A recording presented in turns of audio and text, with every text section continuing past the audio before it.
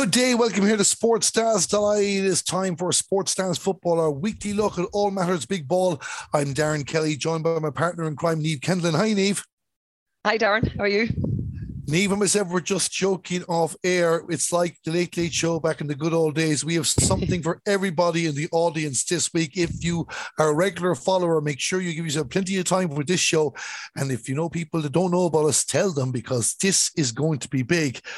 Niamh, tonight we're going to talk about Vicky Wall in Australia, intermediate football relegation. We're going to make our senior championship predictions. We're going to hear from two inter-county captains, Claire Farrell from Longford and Ruth Birmingham from Carlow. We're going to preview the two live matches in TG Car this weekend, Donegal against Waterford and Galway against Kerry. And I'm sure there's other stuff that'll come up over the next hour or so. Well done, Darren. You nearly did that all in one breath. Yeah, it's so much to catch up on, Darren. As you said, it was a busy weekend of fixtures, and obviously the senior championship was kicking off this weekend. So we're really looking forward to setting out our predictions and see how wrong we got some of them in the intermediate so wrong, which we know we'll talk about shortly, and obviously predicting what we feel how the senior will go. Yes, because I'm not going to say it to you yet, because we said we're putting everything in block, but we will be dealing with the intermediate championship next week, and everything in between as well. And all our regular followers know exactly what I'm talking about. And both of us are at fault in this one as well, but first, we said we'd get this one done first. I think people are just waiting for us to record the show before they issue statements, because they don't want us to have the exclusive. But as you know, every week we've been talking about who and will the decision be made. Well, it was announced last Wednesday morning. Of course, we record the show on a Tuesday night. Vicky Wall, North Melbourne Kangaroos, Tasmania and all that. It has been confirmed Vicky Wall and Erica O'Shea are going to Australia. That's right, Darren. As you said, Wednesday morning was the final announcement, I suppose, or finally it was announced, because as I said, we did feel it was in the horizon this while, and it finally was announced. And she is going. I suppose, as we said, she's probably one of the perfect players for the sport. And back in April she expressed her commitment to Meath ladies, and that is the case. She is staying until Meath stay in the championship, or till Meath exit the championship, and she's heading down to North Melbourne.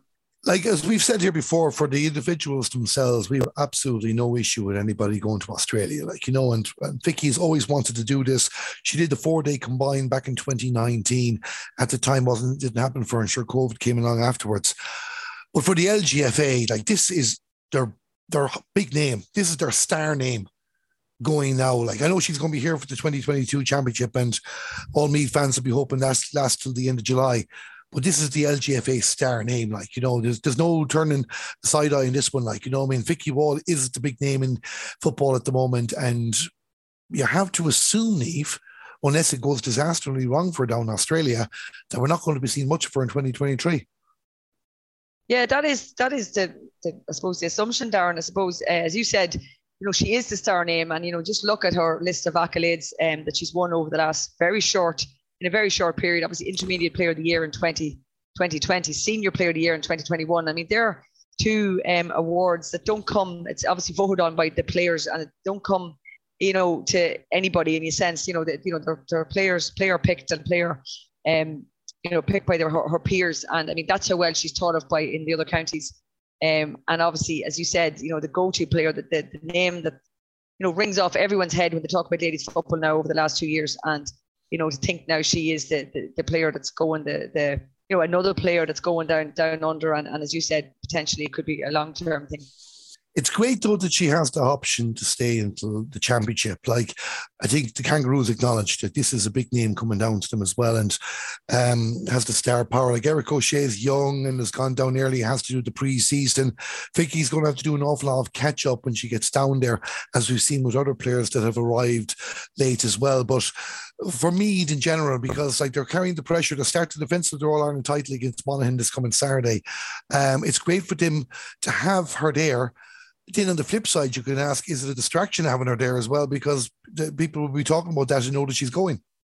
Yeah, I suppose in fairness, as you said, it's not something she hasn't really done any interviews, and it's been hard to get her to try to pin her down to do any interviews over the last couple of weeks, never mind since Wednesday. And I suppose she that's probably why they had it out. They got it announced maybe last week. And I don't know who was holding up the announcement. Was it her or was it North Melbourne? Maybe until the Leinster Championship was over, and that bit of a break of a week in between before the All-Ireland series starts. I suppose to get it, to stop the questions, at least now that she can maybe, concentrate on the All-Ireland series now for the next couple of weeks. I suppose when you think about it, it's only today's, the first games are starting Saturday, the 11th of June, and, it's all over by the 31st. So it's sort of 6-7 weeks where she can concentrate solely on Meath. And then, she can look towards going down under. And I suppose that is the thing, because it has been the question, as you said it, Darren, at the outset, it's been the question on everyone's lips. The rumour mill has been in a high drive over the last couple of weeks, wondering and waiting to see what would happen. And now that it's done and we know it's happening, I suppose it can be parked now and she can concentrate on the All-Ireland series. Yeah, it's good for Vicky to knock it out of the way, and probably was smart the way she dealt with it. Now, she did do interview with the local radio station, LMFM, and say, look, it was just an opportunity she couldn't let pass by, and that's very, very understandable as well. And we wish Vicky the very, very best of luck down there, but great that we will see her in action for the next few weeks, depending on how Meath get on in the championship as well. But Niamh, and I know you said you haven't followed it much, obviously we did here in 2021, but she will pull more Irish eyes to the product down under as well. Oh, she definitely will, Darren. And as I said, she is the top name player in the country at the moment. And I mean, it's definitely, and I think the fact there was so much talk about it prior to the announcement coming, I think it's drummed up a lot of interest in it. And she certainly will have a lot of interest when she goes down. And the other point too, Darren, is it's an awful loss for Dunboyne, or club as well. I mean, obviously they're very proud of her. But for the Dunboyne club, obviously they were Leinster champions last year, and would love to have gone, go another step further this year. And I mean, she's a serious loss to them as well. So. Yeah, and of course it hits the club even more than it hits the county when you look at it like that as well. And they did a great one, bad day in the All-Ireland semi-final against Mourne Abbey, but would have had ambitions for this year. We'll be keeping an eye on Vicky and Eric, and all our Irish players are down in Australia over the course of the year, of course, and depending on what way schedules work out, we might even focus in on AFLW a bit. We'll see how it pans out. A couple of other players connected with Australia we need to talk about before we leave this. Niamh, Cora Staunton has said no decision has been made yet. She's fronting some rival podcast to us for the next couple of weeks.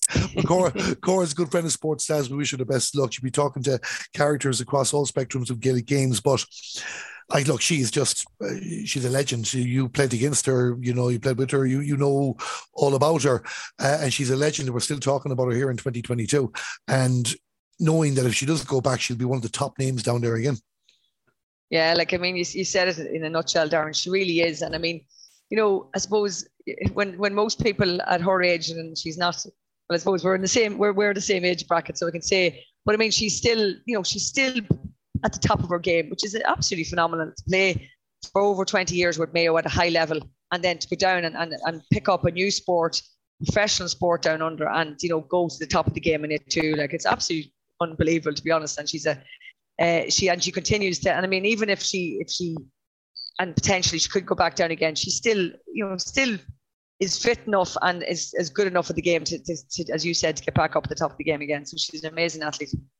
Oh, I'd say she'll definitely be down there. She'll definitely be leading the charge, and why not? Because she is exactly. And of course, I suppose the way things are now, with modern science and all that, players can extend their careers into their 40s as well. So there's no reason why Cora can't go another year or two if that's what she wants to do.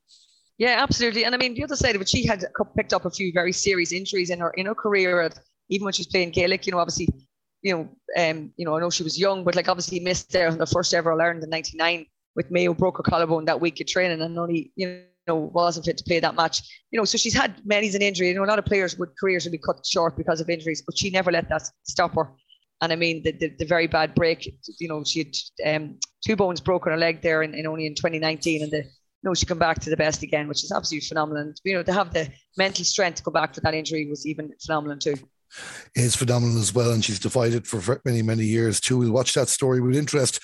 Finally, of course, another Mayo person down under, Sarah Rowe, has been bringing some of her Collingwood teammates on a tour of Ireland over the last few weeks. She's not playing for Mayo this year, and we discussed that already, but I saw a picture of Brianna Davey from Collingwood on tour holding a pint of Guinness as well.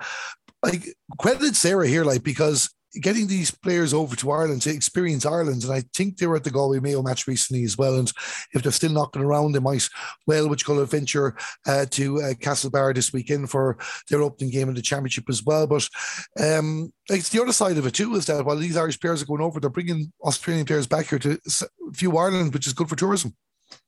Absolutely, Darren. And I mean, anyone that's ever been in Australia or ever spoken or any connection with people in Australia, Australians love Ireland and love the Irish people. So, it's a great opportunity for those girls. Not every Australian person gets the opportunity to come to Ireland and vice versa. So, yeah, for those girls to get there. And I think Sarah was trying to get them to the Munster final, the hurling final last Sunday, which you were lucky enough to be at, Darren. But yeah, I think she was. I think tickets were like hen's teeth. So I'm not sure if she got them to that. But yeah, it is...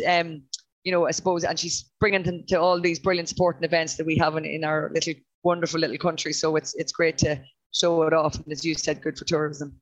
And it sounds like they're enjoying themselves too, and hopefully they have had a great time as well. And Sarah likewise is having a great time down in Australia.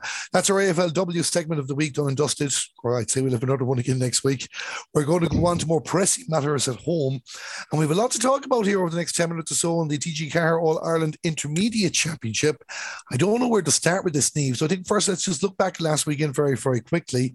We know 7 of our 8 quarter finalists, but there's a particular team that you predicted to win the All-Ireland is out before the June bank holiday comes to a close. Yeah, thanks for rubbing it in there, Darren. Well, I predicted it to get to the final as well, so I can't talk too much. You can't, we can't. Two of us are totally wrong. Yeah, we did, and we hold our hands up. And credit to Longford and credit to, obviously on week 1, because we were obviously at that game, but credit to Roscommon in a real humdinger of a match last Sunday. Roscommon fought out and held out to the end and got the victory by 2 points, I think it was in the end. Yeah, 2 points. But yeah, and that means that as a result of that, Kildare are sitting, as you said, out of the championship now, and I suppose it'll take stock on themselves now as to what happened and where everything went wrong on them, because I don't think we were the only ones who would have been predicting them, and I think themselves would have had a slight bit of confidence thinking that they were going to be certainly in the shake-up for the All-Ireland this year. Yeah, and we dealt with an awful lot of that last week, talking about the preparations coming in with club championship games and all that. It was a difficult group as it was. We don't want to take away from Longford, and we'll hear from Claire Farrell, our joint captain, in a few minutes' time. Roscommon 4-10, Kildare 2-14. The 4 goals, Niamh.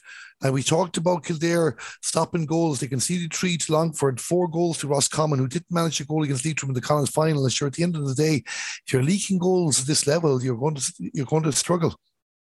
Yeah, and as you said it there, the goals was the issue again. I mean, they conceded a lot of goals in the earlier game, and they conceded the last time they played Roscommon in the league semi-final as well. They conceded 4 goals as well, so they haven't seemed to have, sort of fixed that problem. And I mean, they were dealt the final blow last week, and they had a chance at the very on the death to get a goal, and just when it's spun by the wide of the post, and maybe if that had gone in, it still would have been only that might have actually won. That would have won the game for them, but it was too little, too late, and that's it. As I said, they're going to sit now and suppose trying to fathom out what actually happened with their season. Yeah, they're out of the championship, bottom of the group. We'll go back to that in a moment. The other noteworthy results, Offaly beating Leitrim 3-11 to 110. Offaly did beat Leitrim in the league, but again, we'd strong hopes for Leitrim this year. Offaly, again, I don't know how many times we've praised them this year for the way they've turned things around, and now playing Wicklow this weekend in a big match to determine a quarter-final spot. Again, Leitrim, we could say an awful lot of the things with Kildare, only with Leitrim we don't really know what happened, because it just seemed to go flat at the wrong time. Yeah, that's it in a nutshell, Darren. Obviously, really sort of a massive result in the kind of final against Roscommon, like really big result for them, and it just everything went AWOL after that. And there were only small losses, obviously only what was it last week? Well, actually 7 points last week, but the week before was only a point. Was it only a point, I think? Yeah, it was only a point to Wicklow. Yeah, and then 7 points, conceding 3 goals again. So that's, I don't know, again, I suppose like Kildare, 2 provincial champions, he would have really put them up on a bit of a look, I suppose, ahead of other teams because they had that winning mentality already this year. But now they'll sit there like Kildare. They're going to sit now and wonder where it all went wrong. Yeah, they still have one game left to play. That's against Wexford down in Escorty this Sunday, but their championship is over now.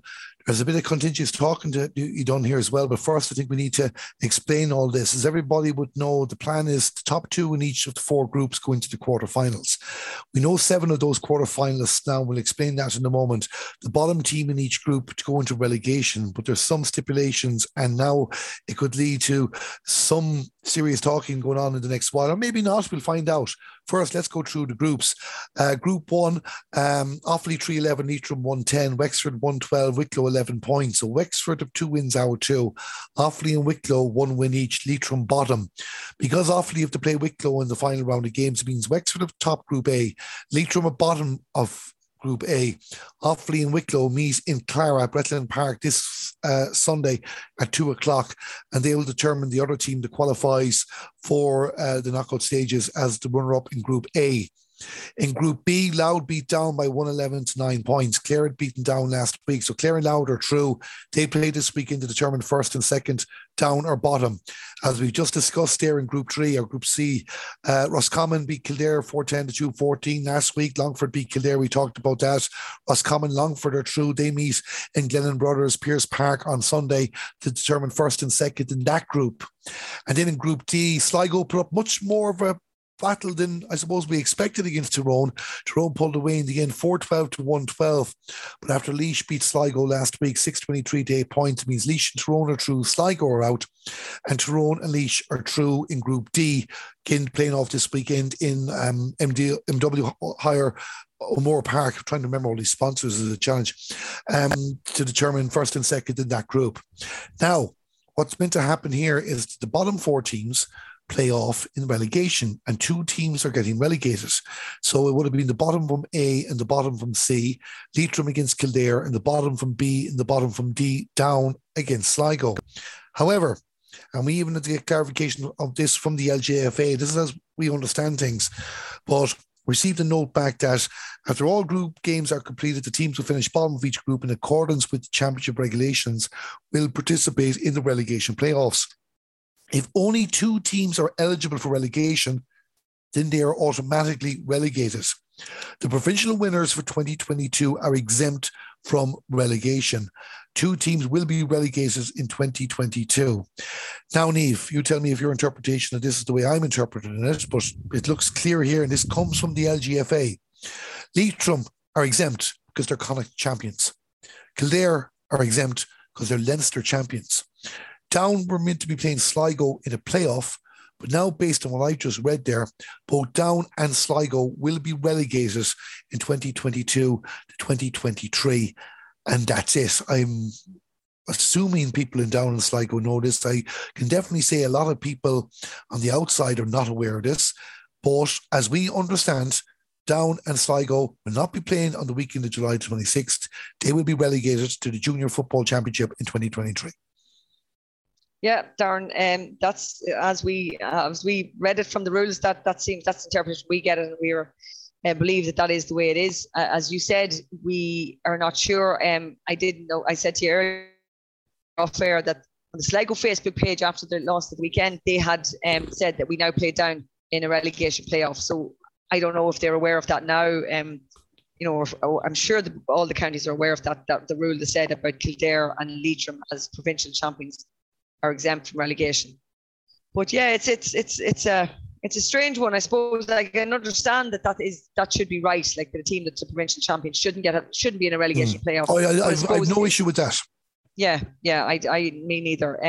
But I suppose it's just it's very hard that 2 teams are definitely going down, and that the Sligo and Down have no say in it, that they'll just get automatically relegated. Yeah, I've been thinking about this the last couple of days since we were chasing it up on Sunday. If anything, the LGFA are probably guilty of being too organised. And it's not as though we're just bringing this up now because it's happened. Actually, you and me discussed this a couple of weeks ago on the show about, the way the structures were being done and all that. And we didn't like the relegation setup because we didn't think it was fair to have two playoffs and two playoffs preordained before the matches took place. Like the way I'd be looking at this is that they should have said these 4 teams go into relegation and these are the stipulations. Now, this could have gone out to county boards and all that, but it wasn't clear up on the Ladies Gaelic website. In regards to formats that were going out. So I was actually inquiring because I assumed only one was going to go down now. And put yourself in Down and Sligo's shoes. Now, last week we spoke about being worried about Sligo and based their performance against Laois. They couldn't argue about being relegated, but they put in such a good showing against Tyrone. Down, look, Clare are a tough team, but they only lost to Louth by 5 points. But those players are coming out of those games in the mindset they have one more chance. And that's what's wrong for me. Because, I guess on 100% guess what the LGFA are trying to do. They're trying to stream out to 12-12 and the rest in junior, and I get that. But sometimes you have to say, well, wait a minute here now. It's not right to do it this year. Because Down and Sligo now are going to be relegated without getting their last chance to survive. And it's not as though, granted, bar the Laois game, it's not as though they were getting beaten off the park. Tyrone were senior team last year. And they only lost by 9 points. But they would have left that game saying, and even as you mentioned there, they had up on their Facebook, I saw it on their Twitter page as well, Down scheduled to play Down on the weekend of the 26th. So my feeling on it, Leitrim and Kildare, completely does not make any sense to have them in the relegation. It completely undermines the provincial championship if they were. It'd actually make you wonder what's the point having the provincial championships as part of the All-Ireland series. But then something has to be line drawn here. You want to relegate 2 teams, fair enough. If you have 3 or more eligible, fair enough, because these people can play 2 playoffs and determine that. 4, we said here, there should be a 3-round round robin to determine that. We thought it was unfair to just pick 2. But 2 teams, you kind of go and you have to let them have their chance. So relegate 1 this year and then relegate 2 the next 2 years if need be, if that's what the LGFA want to do. Things up. But Down in Sligo, and look, maybe we're talking out of turn here, maybe what you call it, Down in Sligo are happy enough with this on the inside and maybe everybody's happy and they are fair play. But I know if I was in charge of that Sligo team, if I was in charge of that Down team, or I was involved with either of those teams, I would not be one bit happy to find out that we're getting relegated when we've been promised one more chance to stay up. Yeah. Well, the thing is, Darren, all the games were played at the same time at the weekend there. So you're right. They would have left the pitch in Sligo, or where was that game? In Tyrone, actually. We just take Sligo, for example. They would have left that game that game was played in Tyrone. They would have left Tyrone or left the pitch or left the dressing rooms area, not knowing potentially the other results and not knowing that this situation. And as you said, not maybe knowing that Leitrim and Kildare were exempt from relegation, because that was something we didn't realise until we looked into it further. So I think you're right. I think they would have left thinking they still had one more chance. And it is very harsh on the teams that, and as you said too, if there was 3 teams, so if Leitrim, we say, or Kildare weren't in the mix-up and it was one of the other 2 teams, any of the other teams in the group that, and have 3 teams, then what way would they have done it then? They would have done a... Well, presumably you'd have done 2 playoff, the loser relegated, the winner plays the other team and relegate those. So you still would have playoffs. Exactly. Potentially you could have had 2 more games then. Like a team would have left the field knowing they're relegated. Yeah. Which hasn't happened here. No. Now, the LGFA, if the county boards are aware of this and the team's been made aware of it by the county boards, the LGFA are not for bending anyway. We know that. And that's why I said at the start, they're probably guilty of being too organised. So I don't see them changing their mind in this anyway. I can't imagine that happening. But the reality is, Sligo players left the field on Sunday. I'm just using Sligo because they put up a social media post. Yeah. Left the field thinking they have a playoff against Down coming up in 3 weeks' time. And from what we understand, they do not. And Down are in the same boat. We lost it out by 5 points. Oh, it was so close. They've beaten Down allowed recently enough. No shame losing to Clare. Sure, listen, we get our chance to stay up there. And now they're gone. So we'll only, let's say if Tyrone win the intermediate championship this year, we'll have no Ulster intermediate teams next year. Sligo can't participate in the Connacht Junior Championship unless they get an exemption like Carlow did this year.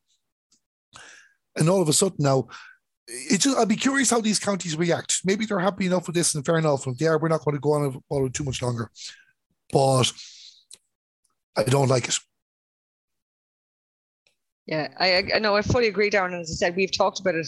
We talked about it after Sunday, and as I said, that we were contacted the back and forth to try and find out what the clarification on it. And it is hard. And as you said, I mean, I don't know what the feedback is for the two counties, and as you said, maybe they know about it. But it is tough and it is hard. Like especially, both. I know particularly the Sligo team is a young group, so maybe they are content enough with being relegated and trying to build a team again because. They are very young and they've gone through a bit of transition at the moment. But still in all, they might have, there's no doubt that they would have thought that had a chance of staying up and they wouldn't have been realised that there's no game now and this is their last. And like the hard part too, you feel when it's, when it's your last game or you're going into the game, it's your last game, then at least you can prepare going, right? Can be a bit of a, speeches and whatever kind of stuff. But they would have left that game going, okay, girls, right, hard luck, and let's move on to train this week, like prep and training even. And now they don't even need to train anymore. So that's, very, very hard. And they probably train and organise whether they were taking the Tuesday off and come back Thursday or whatever the case may be. But even like, again, no disrespect to Sligo when I say this, but like take down situation. They would have seen those parents and I mean, look, if it doesn't happen for us today, we'd fancy our chances against Sligo. Maybe not the Sligo they ended up playing Tyrone. But you know what I mean? Based on Sligo's form this year has been very, very poor. And now we're realising they're not going to get that chance either as well. And sometimes you could just be too organised in something to point out again, we said here a couple of weeks ago that we didn't like the relegation setup anyway. Whether we agreed with the 1 or 2 down, we understood it. But the 4-2, there should have been, a few cross-play games, shouldn't be just 2 playoffs. But this situation now, based on the information that we have to hand, it could leave a very sour taste in the mouths of those 2 counties in particular. Yeah, very much so, Darren. And I mean, we haven't even got to the senior championship yet, and maybe we could have a couple of shocks in it too, and we could have the same situation potentially. So I mean, it's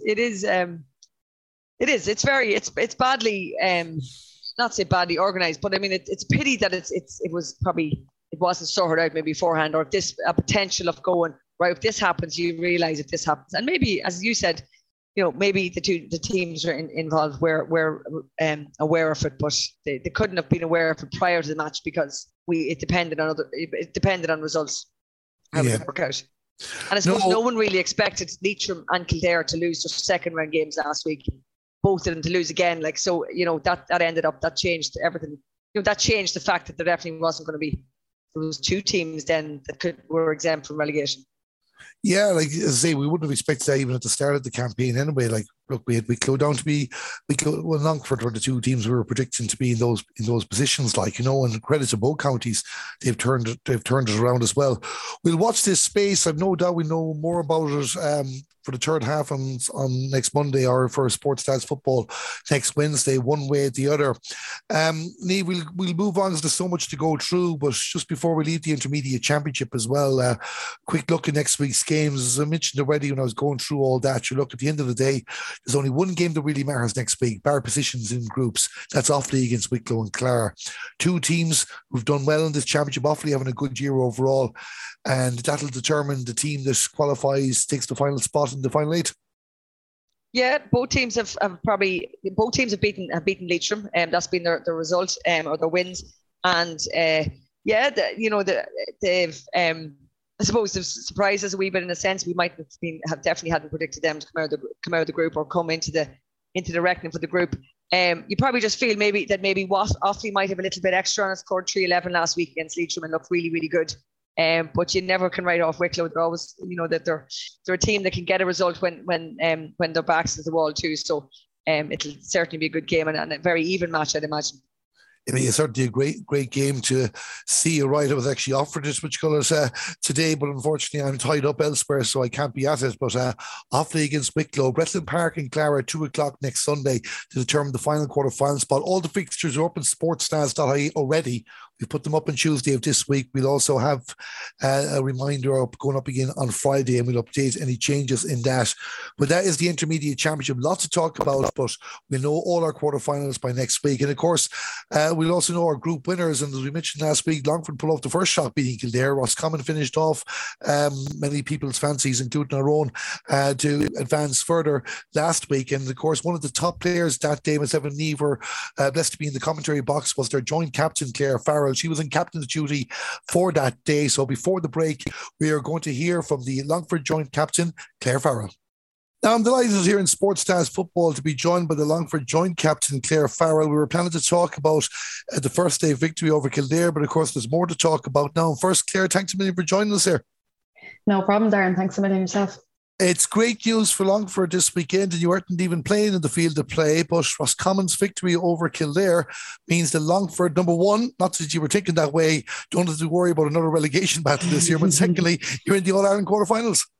Yeah, look, it's brilliant. No, it's a nice change to actually get such a, I suppose, a great result on us not even playing this weekend, but to at least be known that we're where we're heading or the opportunity that's at stake. It's brilliant.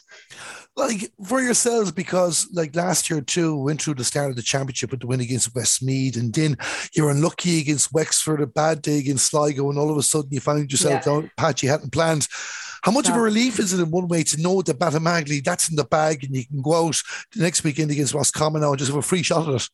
Oh, it's brilliant. Like, I suppose last year just being unlucky, 1 point losses, just not getting that last point over the line. It just, and then all of a sudden the campaign going so well to begin with, and then ending up 1 point losses, and then to see yourself in a relegation playoff and then relegation final, it was heartbreaking for us after working so hard across the year. And I suppose even though those 1 point losses, they're only a point, but at the end of the day, everyone and ourselves see it as a loss. So just, I suppose, to know that we're not going to end up in that scenario again, and to know that like all the hard work we are putting in will hopefully, go to plan this year. No, it's brilliant. It's a nice feeling, definitely. And you were deserving to be in the position as well. I was honoured to be in the commentary box for that opening game against Kildare too. And while some people have made a lot out of Kildare's loss more than your win, since then, like we said in the commentary at the time, the work rate, the effort that you put in from start to finish was absolutely superb. And if anything, Claire, it goes back to the whole just Longford need that bit of consistency to be up there competing for trophies at this level. Yeah, 100%. And I guess that's a big focus for us. Like we want to go out next weekend and just show that we aren't the one hit wonder. Like we have had unlucky games in the past with 1 point losses here or there. And like I said, I think everybody, including ourselves, we see that as a loss. But at the end of the day, it's literally 1 point that was the difference at the end of the day. So I guess we want to, back up that with consistency next weekend, and hopefully, get that, I suppose, two wins in a row is big for us. So yeah, we want to show that we aren't into that one hit wonder team, and that I guess last weekend wasn't a fluke, that it really was. I suppose it's the hard work of all the girls going in, and I guess that game was like, it was a brilliant game, and like Kildare are a brilliant side as well. But I suppose those 1 point losses we've had in the past with Kildare as well, like we're thereabouts all the time, like they're a brilliant side, but it was good to, I suppose, finally get that hard work paying off after all last weekend. And even you're touching on the point there as well, that would have been the focus. Look, the disappointment of the shipping the 4 goals to Wexford in the Leinster Championship, and then you're coming into a group and you're probably hearing on the outside as much as you ignore it from people, probably including myself, like Kildare or Leinster champions, Roscommon or league champions. They're the two favourites, Longford up against it as well. But it's just really about this team blocking that out and focusing on the job at hand. Well, I think that's the nice thing about being the underdogs. There isn't much pressure. Like there was no pressure on us at all going in last weekend, which was nice, because there's no crazy expectations there, or I suppose those big headlines aren't surrounding us. No one really backed us or believed in us going into last weekend, which maybe was a good thing, because it meant that the pressure was off us. It was just up to us, go out, play the game, play to the best we can do, and see how it goes. And I guess it worked out well for us. So yeah, happy days. And you showed you believed in yourselves, like 4 points to 0 up in the early stages. Louise Monaghan, you're the joint captain with a score. Clodagh Lohan, what a game she had.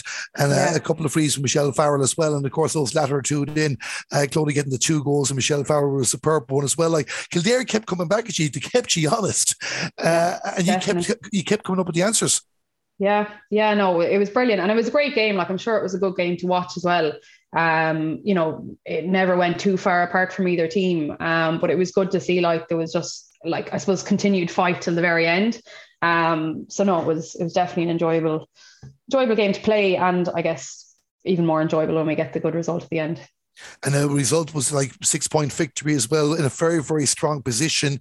You knew you were holding that card going into Roscommon next weekend too. Now, we are recording on the Sunday night before the show, so I don't know if you had a chance to watch Roscommon against Kildare yet. And if you haven't, have you heard anything about the game, or is that something you look at during the week?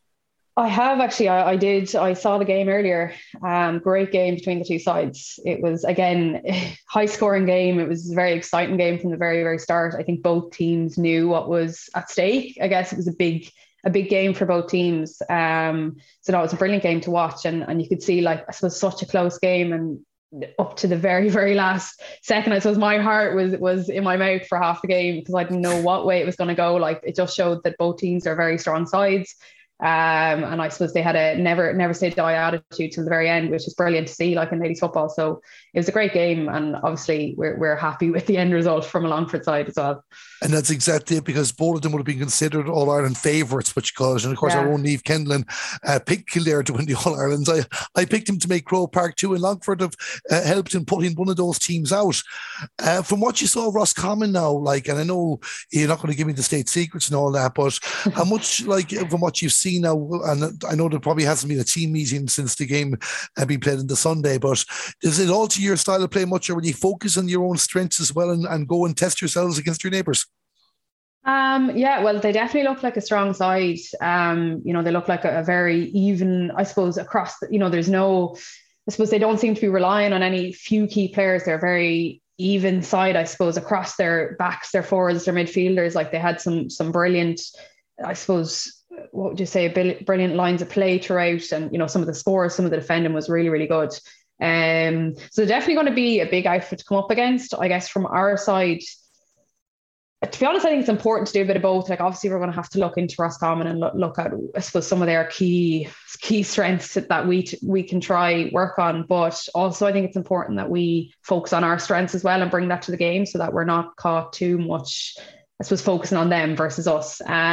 So we haven't obviously met as a team or anything since, so I don't really know what way we're going to approach it, but looking forward to the game 100%. Like, I think it's going to be a great game, and yeah, I think they're a strong side, so we'll definitely be going in all guns blazing.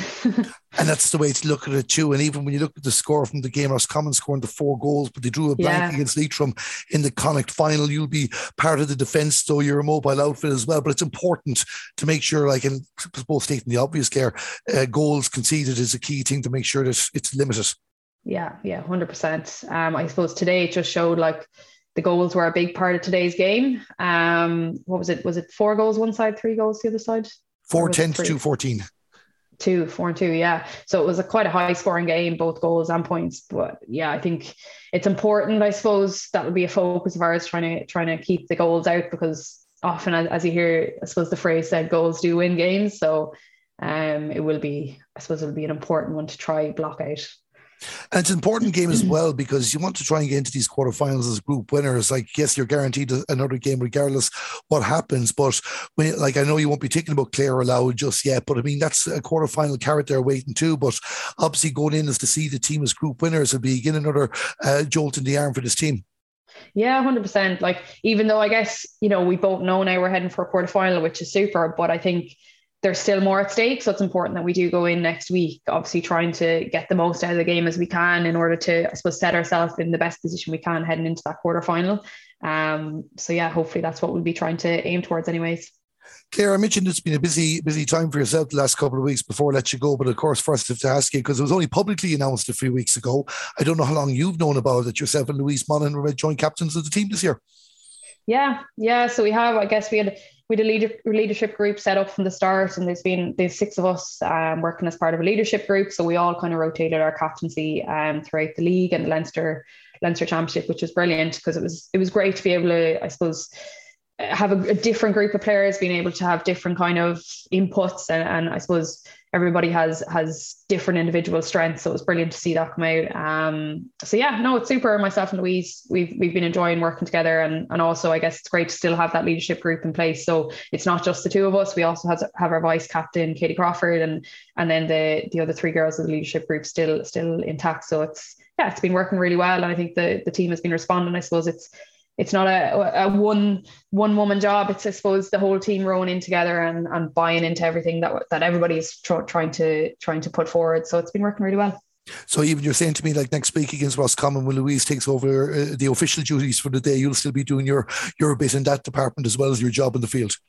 Yeah. Well, I guess, like, I suppose on game day, I think it's about the whole panel stepping up. It's not really down to, obviously the captain goes in and takes the toss and all the rest. But I think even when it comes to taking leadership on the field, it's not really down to just the captain. I think it's important for the whole team to step up and work towards the end goal themselves. Like, it's no point in one player trying to lead a whole team. Like, when I think it's important and I think the girls know that. Like, the whole panel are great, whether they're starting, come on, or on the bench. Like, the whole team are brilliant for supporting everybody along. So I think that's an important role for everyone. Yeah. Especially since we started sports stats, I don't live too far away from Longford myself, but football in Longford seems to be strong. There was the 11-side competition at club this year. There was Longford clubs contesting against their championships. Your own Longford Slashers were up against St. Sylvester's in the final, and they went on to win the All-Ireland too. So there's a strong base in Longford football at the moment. There is, yeah. Like, I guess, even in the underage coming up, like, we did have some nice wins along the way. And then, yeah, exactly with the club scenario, like at my own club with Longford Slashers, I suppose we this year won the 3 in a row senior championship, but then it's great to have got that experience going up into Leinster, and I suppose to get as far as we did this year was brilliant. So it is good to see Longford getting on the map. I guess it's a small county, small population, but I think it's brilliant when we, I suppose, you only turn heads when you start to win games. So it is good to, I suppose, start getting our name out there for a small county. There is talent here. I guess we just need to prove it, really. And you're in a position to do it there now. We talked about the consistency already, and that's what it's all about over this game or the next game, as the case may be. Before I let you go, Claire, if you don't mind me asking, of course, work-wise now, of course, you're involved with performance nutritionist with Munster Rugby. The season in rugby, I'm not going to ask you about the match of the weekend, but the season in rugby is easing up now. Will that free up more time for you for the next few weeks? Yeah, it definitely does. I suppose, coming into the next few weeks, there'll be a little bit more time off, but then I suppose heading into the real busy summer months, I am still involved with working with younger players who start into a kind of a summer program idea for a few weeks. So that gets very, very hectic. But for the next few weeks, there'll be a little bit more, I suppose, pressure off, and maybe shorter days, which will be nice. So it does take a little bit more pressure off me, especially if I'm driving up and down for training. So hopefully it ties in nicely with a little bit more rest coming into games. Something to focus on as well. Finally, of course, it's down as a home game for Longford against Roscommon. I have absolutely no doubt that the support will be out behind you next weekend as well, and you'll be looking for that, because a big opportunity for Longford here going forward. Yeah, 100%. No, it'd be brilliant. Great to get a home game. Like, I suppose not only for less travel, fresher legs, hopefully, not that Roscommon's too far away, but even for just getting, I suppose, more home support. It's always nice to be in your back garden with a good support behind. So hopefully, I suppose lots of Longford supporters will come out on the day to cheer us on, and it's always nice having those kind of Longford voices around when we're playing, and as well in our own home garden. It's always nice to get the win too. So yeah, hopefully, fingers crossed next weekend. I like listening to Sports Dads because I like to listen to ladies football and ladies camogie. Now, one of the big results in the TG Carr All-Ireland Junior Football Championship last weekend was Carlow beating the 2020 champions Fermanagh 1-9 to 1-5, and absolutely delighted to be joined by the Carlow football captain, Ruth Birmingham. And first, Ruth, thanks a million for joining us here in Sports Dads Football. Oh, it's great to be asked on. Oh, the pleasure is ours as well. And let's go back first. What a result. I don't think Carlow get as much credit as they deserve for how competitive they are. But, understandably, Fermanagh probably would have been favourites based on being the relegated team last year. But from the word go, Carlow announced to the country that you were in this competition. Yeah, absolutely. I suppose going into the match, there was that element of kind of well, everything out there was that Fermanagh were favourites, and the aim was for them was obviously to get back up to intermediate this year. So, but in camp, we well and truly believed that we could put it up to Fermanagh. And I suppose there was fire in our bellies. We lost against Fermanagh 2 years ago by a point, and I suppose it was just there, you could tell from the minute we entered the dressing room that there was that fire in all of our bellies to go out there and put up a performance that we knew we had in us. We've trained extremely hard this year, and we knew we could put up a battle on Sunday. So yeah, we're delighted to get the result. Yeah, and you say that route there, and of course I'm probably as guilty as anyone else with the narrative on the outside of the camp, because like we talk about Fermanagh there as well, and then of course their favourites. People are talking about Antrim after being in Croke Park. You played the Leinster Championship, but of course you were playing a level up in the Leinster Championship as well. That has to be remembered. And of course Cian Ní Hay out injured too as well. So I suppose it was easy for us on the outside to kind of go, all right, Carlow are going to be up against this. But as I say that, you mentioned the game against Fermanagh 2 years ago, only a point or two in it. And sure, it was extra time against Antrim last year with Carlow. You're getting good tests in Leinster. So in fairness, we were naive at the outside to be underestimating this Carlow team. Yeah, absolutely. We entered the Leinster Championship, obviously a division above, and I suppose when Ed told us that we were going to be entering it, there was that element of fear there, but it was by far the best thing we could have done this season. We've played 3 very competitive matches, and we gave 3 excellent games and gave the 3 intermediate teams a good challenge. So coming out of it, we knew we had learned an awful lot from the 3 games, and we were just so roiled up then to go out against Fermanagh. We kind of didn't know, I suppose, where we stood because we went out obviously at the beginning of the year, played our 3 league matches, 3 losses. So I suppose going into Sunday, we knew we had learned a lot, and we knew we had come on since the league, but I suppose we didn't know where we stood because we were always playing a team like the level above us. So yeah, it was great. And then obviously having the loss of Cliona this year, it's had a huge impact on us as a squad. But I suppose there is that element of wanting to do it for her as well, you know. So yeah, we've all stood up. Each individual has stood up this year, and it's just great. And you could really see it on Sunday. And it showed as well, and not just in regards to the overall 60 plus minutes, but even at the start of the game. You mentioned there you were raring to get going, and you knew you were good enough. And lo and behold, off you go, 1-5-0 score in front at the start, Rachel Sawyer with the goal. Yeah, I suppose I said to the girls after the match, when I looked up at the scoreboard and I saw 1-5 to no response, I suppose we were all in a little bit of a state of shock, but we never felt under the pressure that we felt in our previous 3 matches against the intermediate teams. So we were we weren't under a huge amount of pressure, especially in the first half. You really felt like we were on top and we were the better team, I suppose. So it was a great boost. And then coming out in the second half, we knew that it's quick for a game to turn around, especially having went out against Antrim last year, and we were drawing at full time, and they came back and they ended up giving us a good beating in the end. And I suppose that's something that a lot of us will remember, and we know how quick it is for a game to be turned around. So we knew, we didn't have time to let the heads drop. It was important that we went out and we kept the momentum there, you know. And that's exactly it, because you'd expect Fermanagh to come back. And even as you're touched on the group game with Antrim last year, I remember that Antrim were struggling in the extra time in the group match. They rattled in 5 goals or something like that, and they got their season up and going. Squeezing this out was going to be important. You mentioned about everybody putting their shoulder to the wheel for Carlow here as well, because Fermanagh got back to 4 points at half time as well. And it was always that kind of margin in the second half too, which you couldn't take any chances. Sarah Doyle stepping up with some crucial scores as well. Yeah, absolutely. Like some of the girls, and who are very, very young, have really stepped up this year. I suppose with Cliona being such a big part of our team, and winning Junior Player of the Year and winning Golden Boot last year, I suppose that has really like made girls think like I really need to step up here, and you could really see it on Sunday. You could see like the likes of Sarah Doyle, Rachel Sawyer, Niamh Kelly standing up and showing that they're well able to perform and put the scores over the boards or onto the board. So it was great. I think as an overall team performance, I think it was excellent. It was excellent, an excellent way to start off the competition as well, because now you're in a good position. Now, of course, I know it's only round one.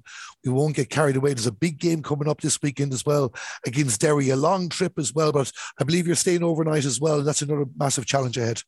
Yeah, so we play Derry on Sunday at 2:00. So we're going up the night before. The county board have been great this year, and like they came to us and asked us, did we want to go up and stay the night before? Or did we think that it would benefit us? And absolutely, it's a good journey away from Carlow. So we're going up on the Saturday, and we've training tonight, and I suppose there's that.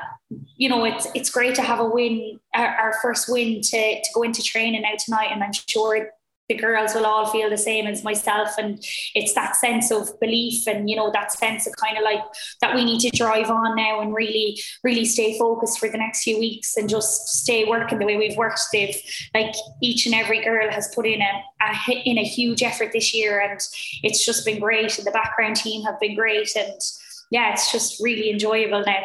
The focus is key as well there, Ruth, as you say that, because, Derry have been struggling themselves recently. We saw exactly in last year's championship how dangerous they can be. There was only a point between yourselves and themselves when you met as well. And those 1 point swings could have had such an influence on teams qualifying too. How important is it for everyone just to keep that focus in mind there? Because you still have Derry, you still have London. We can't be thinking too far ahead. Yeah, absolutely. It's super important for us to stay focused and stay focusing on what we've worked on for the whole season. We'll never underestimate a team, because we obviously know how easy it is for games to turn around, and for, I suppose, anything can happen. Like, we went in on Sunday as complete underdogs. I'm sure everyone kind of was shocked in the first half to see, what we had put up against Fermanagh, and I believe any team can do that, and the girls are aware of that as well. So we definitely won't underestimate going up to Derry on Sunday. It's just all about now just driving on with what we've been doing all season, and just continue to train hard and get ready for this match the same way we got ready for the Fermanagh match. And it's a great lift to start off as well, but a long way to go, as you touched on. Just before I let you go, Ruth, for yourself, it's been a roller coaster ride the last couple of years, because I think you only came into the panel last year and now have been given the honour to lead this team in 2022. Yeah, so I suppose I never really I trained to be a nurse, and I suppose that kind of the whole shift work didn't really complement football, and unless I'm able to commit to something 100%, I won't really put myself in the position. So last year was the first year I kind of thought, do you know what, I actually think I'll be able to commit to a season, which I did, and it was a thoroughly enjoyable season.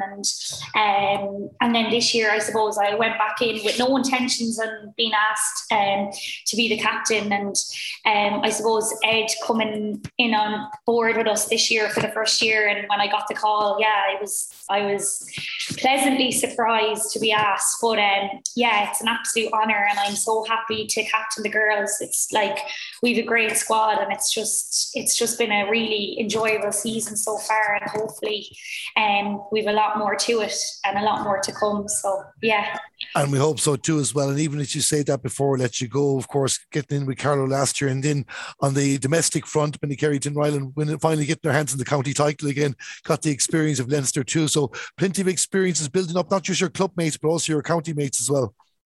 Yeah, it's been great. Like, it's been, I suppose, it's been a great 2 years. We went back into club last year, having lost the previous 3 county finals. And I suppose, that fire in our belly was there to get out on top last year, which we did. And then we went to Leinster, and it was just very enjoyable. And I suppose Leinster came to an end very early. And this year now, it took the eventual All-Ireland champions to knock you out now, in fairness. Yeah, it did. Yeah, that was the only little bit that you could say that they went on and won the All-Ireland. So we could make ourselves feel better then. But I suppose the plan for this year would be that might go on a little bit longer for us. So yeah. So welcome back here to Sports Stars Football. I'm Darren Kelly, joined by Niamh Kendall. And of course, before the break, you heard from the Longford joint captain, Claire Farrell. And just there after we came back, you heard from Carlow's captain, Ruth Birmingham, because we're going to quickly talk about the Junior Football Championship. Carlow beating Fermanagh 1-9 to 1-5. Niamh, even talking to Ruth there, I suppose I put myself maybe guilty of this as such, probably underestimating Carlow. Yes, they had a bad league. They were playing up a level in the Leinster Championship this year, but the recent championship performances, they were coming close. They only lost to Fermanagh by a couple of points 2 years ago, and Fermanagh won the All-Ireland. They brought Antrim to extra time twice in last year's championship, and they ended up in Croke Park as well. So I suppose it's unfair to be calling this a shock and more a surprise.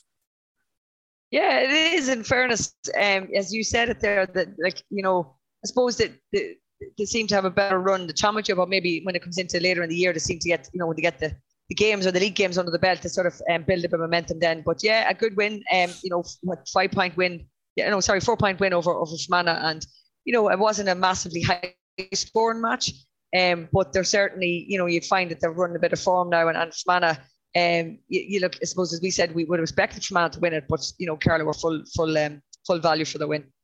Yeah, like there has been a few changes in Fermanagh since they won the All-Ireland, but they still have Emer Smith. But Carlow were playing without Clean Hay, who's out injured for the year as far as we understand too, and the other players stepping up today too. But it throws open this group because, like, granted, I think I made a prediction for London to advance. You predicted Carlow, if I remember correctly, and tell me if I'm wrong there. But now Carlow beating Fermanagh, that we assumed were going to be in the semi-finals at least, if not going to Croke Park. All of a sudden now, and we don't know what to expect from London. We know this weekend when they play Fermanagh in Brewster Park, it makes this group very, very interesting. Yeah, it does. And I mean, you said it there, that because the group is the unknownness of London, we don't know what to expect. We don't know what kind of a team they have coming home. And that means, you know, it leaves it, it's very hard to prepare. It's very hard to prepare. It's very hard for us to predict, but also for the management team, very hard to prepare for a match like that, because you're totally coming into the unknown. And, you know, like, and Fermanagh's in a bit of trouble. They need to get a result at this stage. So it's throwing the whole group wide open.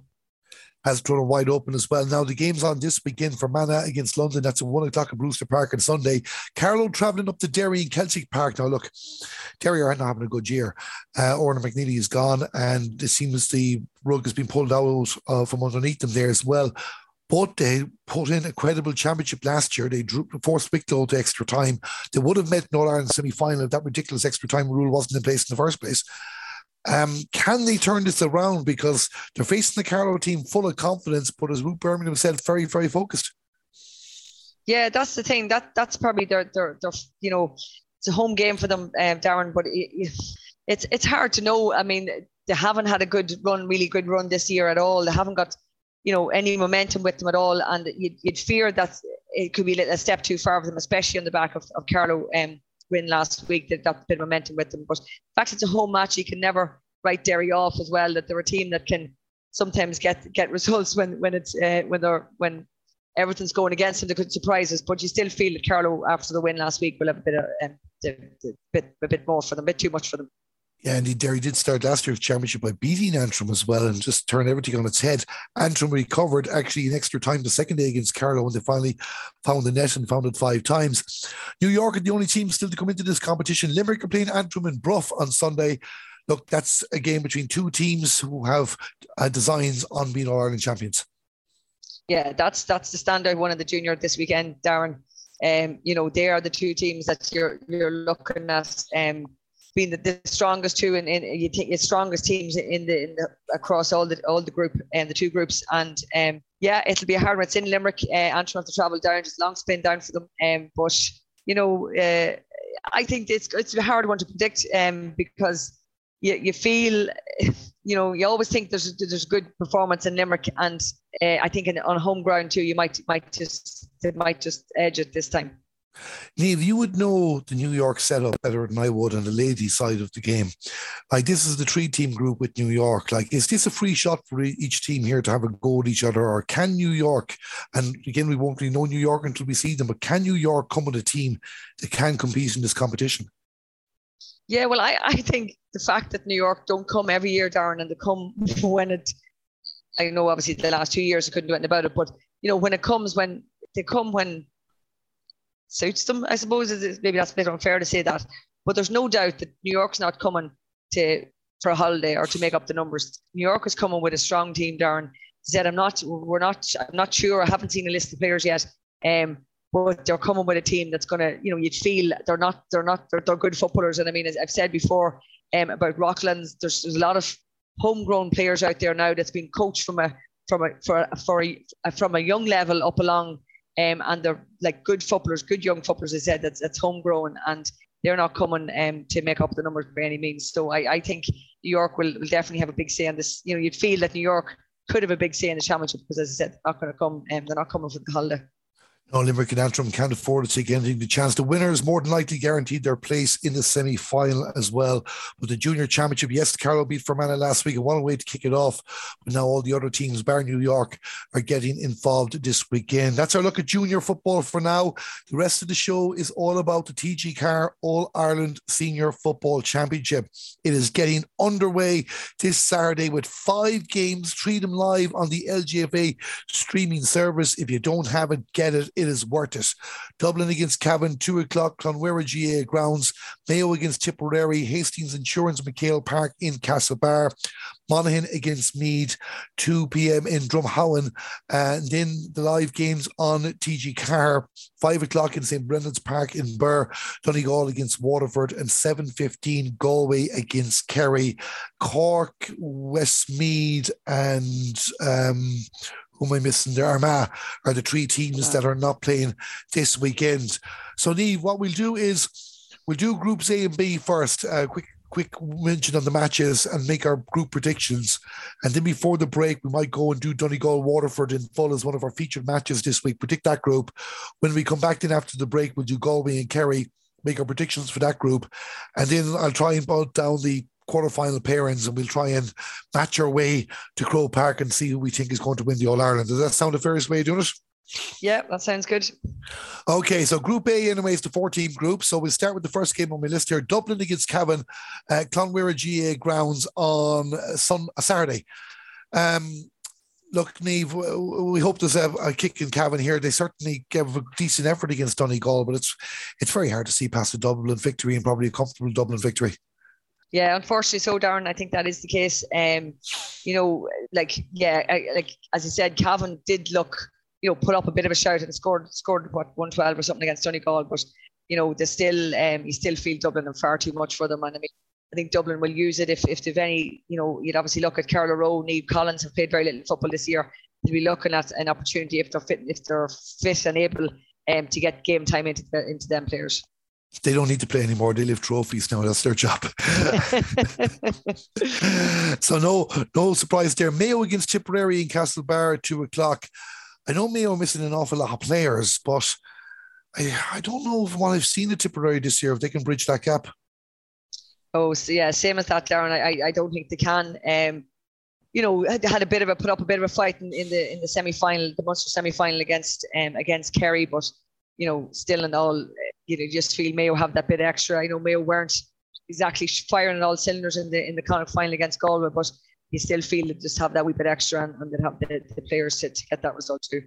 So we're both going for Dublin and Mayo to win the opening games. Now, if we have to make our predictions on the group, I'll let you go first on the first group, and we'll rotate as we go forward. I think we've two obvious favourites. I suppose the question in this group is, who do we think is going to be in relegation?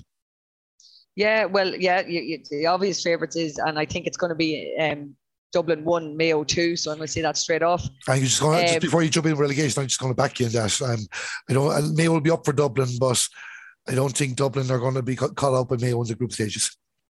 Yeah. And I think it's funny, Tipperary and Cavan, I think the teams will be very well matched, actually. I think there's not going to be a whole pile between them. But I suppose maybe on the back of seeing a bit more of Cavan this year than I've seen of Tipperary, I think Cavan might just have a wee bit extra on them. I think there'll be very little in it. Obviously Cavan, were in the relegation last year as well, and obviously Monaghan beat them in the early round, but they stayed up then in the end. But I can't just think who they stayed up against. Tyrone, was it? No. Tipperary stayed up against Tyrone last year. Yeah, Tyrone. Yes, Cavan stayed up against Tyrone in the league as well. Yeah, that's what I'm thinking of. Yeah, but I think just maybe Cavan will have a little bit extra, so I'm going to Tipperary at number 4. Yeah, I'm agreeing with you on that. Again, it just kind of comes down to who do you believe just has the extra bit. And sure, Cavan without Aisling Sheridan is a massive loss, but they've other players that can step up in the day, and we saw them against Monaghan. Kicking the ball here or there, they could have gotten something out of that. They were impressive against Tyrone, but they had to be impressive. And they showed their mettle against Donegal a bit. Well, Tipperary, yes, they're missing a lot of players, and Ashley Maloney being out. That's like losing 3 players for Tipperary, and you throw in Ashley McCarthy on top of that as well. No, I think it's a tough one between them, and certainly it's probably the most intriguing match of the group. But I would agree with you. I think Tipperary will be the team that go into the relegation playoffs, and Dublin 1, Mayo 2 is the way I'll be predicting this. Yeah. Right, let's go on to Group B. First, we'll talk about the match that's taking place. I'm sure you know more about Drumhound than I do. Monaghan against Meath. The All-Ireland champions playing their first game. Monaghan getting the honour of hosting them. I suppose, Niamh, it just comes down to it, the amount of players Monaghan have lost. You kind of wish half them would be on the field for this one, because they would fancy a crack at it if they were. Yeah, Darren, it is a pity. I suppose it's a long time, I suppose, since Monaghan has had an opportunity to play the All-Ireland champions at any. I don't mean we haven't played Dublin, we haven't played in recent years. Obviously, being in Division 2 in the league and it's in the same group in the All-Ireland series. So it's a great, I suppose, it's a nice honour to be hosting the All-Ireland champions. So as I said, it's not something we've done in recent years, but unfortunately, as you said there, it is a pity that we don't have the 11 players we lost last year all fit and available to give them a crack, give it a crack at them. But we don't, and this is just going to be it's going to be just about management control from Monaghan, like trying to concede as little as possible, and just keep it as low a score as possible. To be honest, that seems a bit mean, but I just think there's just a bbig gulf in personnel at the moment and experience, and I mean Meath have it all on their side, and it's a very young Monaghan side, and it's just a step too far with them, especially this weekend. Yeah, I think the same too. I think they'll put in an incredible effort for a while anyway, and the way Meath play too at times, Monaghan might be able to keep this potentially less than 10 points, but like even leaving Vicky Wall and Emma Duggan aside, your Meath have just players all over the field, and Monaghan have 3 or 4 and maybe 2 or 3 with potential coming through, but not enough to really threaten at the moment. So it's very hard to see the shock. If there is a shock coming this weekend, it's very hard to see where it's coming, but I don't think it'll be coming there. Regarding group predictions then in Group B, I suppose, look, I'll put it out there first, Niamh. Anyway, I think Monaghan will be the team in the relegation battle. I think they'll be third. I just think that we'll be saying the same thing about them when they play Armagh. And that's what it comes down to, Armagh against Meath. This is the draw Armagh will want. They'll want a crack at Meath too. And they showed, whatever about my reservations about the quality of the Ulster final, Armagh showed a bit of bottle that we have not seen in them. But again, they're too loose. And they just, for me, they play into Meath's hands. I think they'll give them a right rattle, and I would not be one bit shocked if they were to put one over Meath, but I can't see past Meath just having enough in the tank to top this group. So I'm going to go Meath 1, Armagh 2. Right, funny, Darren. I actually have gone the other way. Funny enough, on the back of what you said, I agree that you'd feel Meath a little bit too much. But I actually think, I suppose, going back to the quarterfinal last year in Clonus, we talked about what the Caroline O'Hanlon influence. I just feel there's something about Armagh at the moment, and I know I wouldn't have been, watching them in the league final this year. I was very disappointed with them, but I think that has been the straw that broke the camel's back for them. I think it's just been the changing of their season.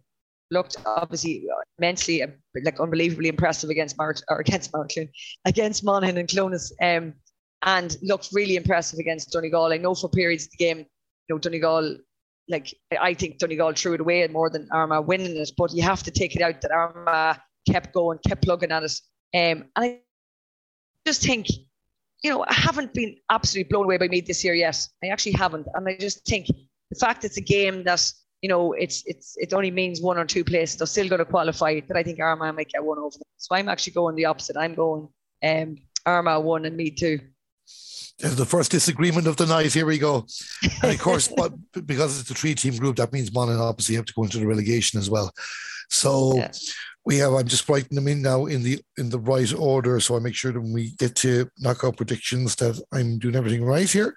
So Armagh and Meath both qualify for myself and Niamh, but Niamh is picking Armagh to win the group, and I'm staying with Meath. Now we're going to skip, as we mentioned earlier on, we're going to skip Group C for the moment because we have 2 featured matches, the 2 live matches on TG Car, and myself and Niamh will be back next Monday with the third half, where we'll be going through these games in full. But we're going to do Donegal and Waterford now before the next break, and then we'll do our predictions in this group, and after the break then we'll do Galway and Kerry and our overall championship predictions then as well. 5 o'clock in St. Brendan's Park in Birr on Saturday, Donegal against Waterford.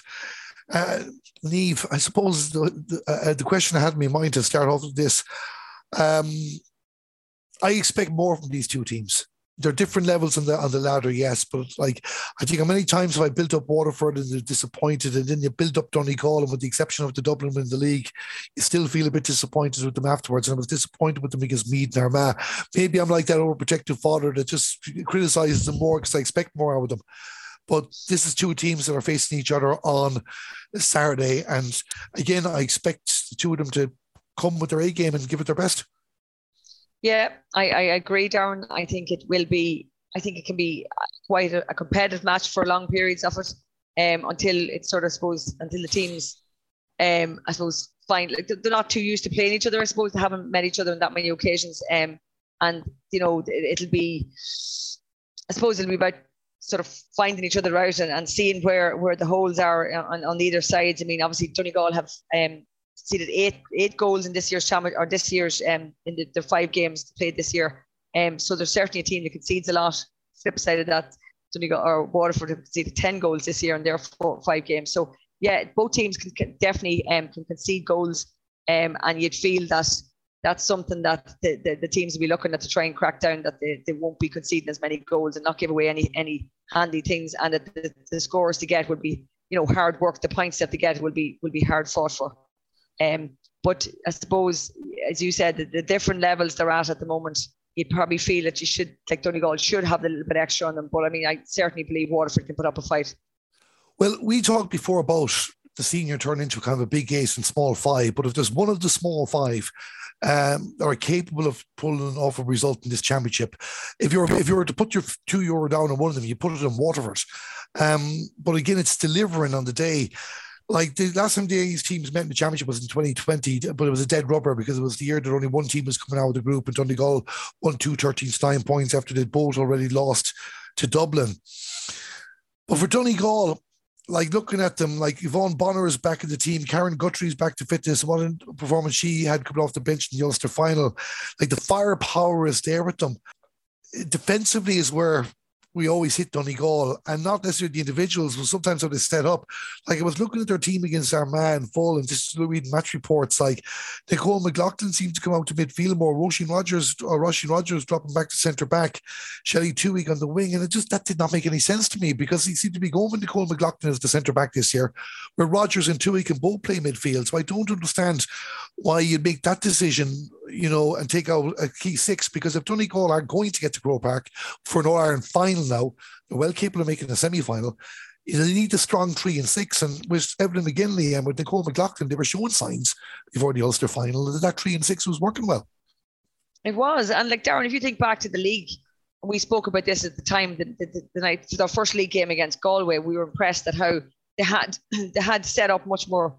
You know, you felt the defence. I think they only scored maybe conceded.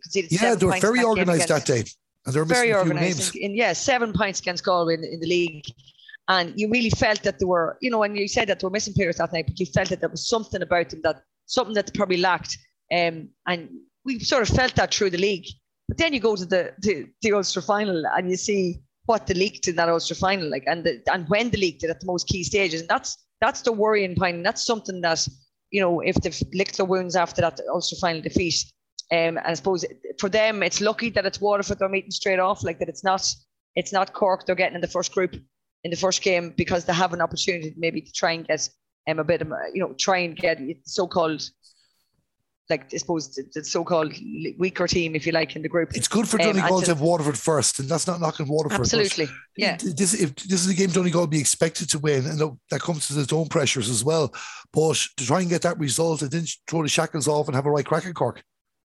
Yeah, that's the thing, and for them, it's lucky that that's the way the draw is going, because they really have to get, I suppose, park what happened in the Ulster Championship, park it now. That's done, and look towards what their goal set has to be of getting to an All-Ireland final, as you said, and that's something they have.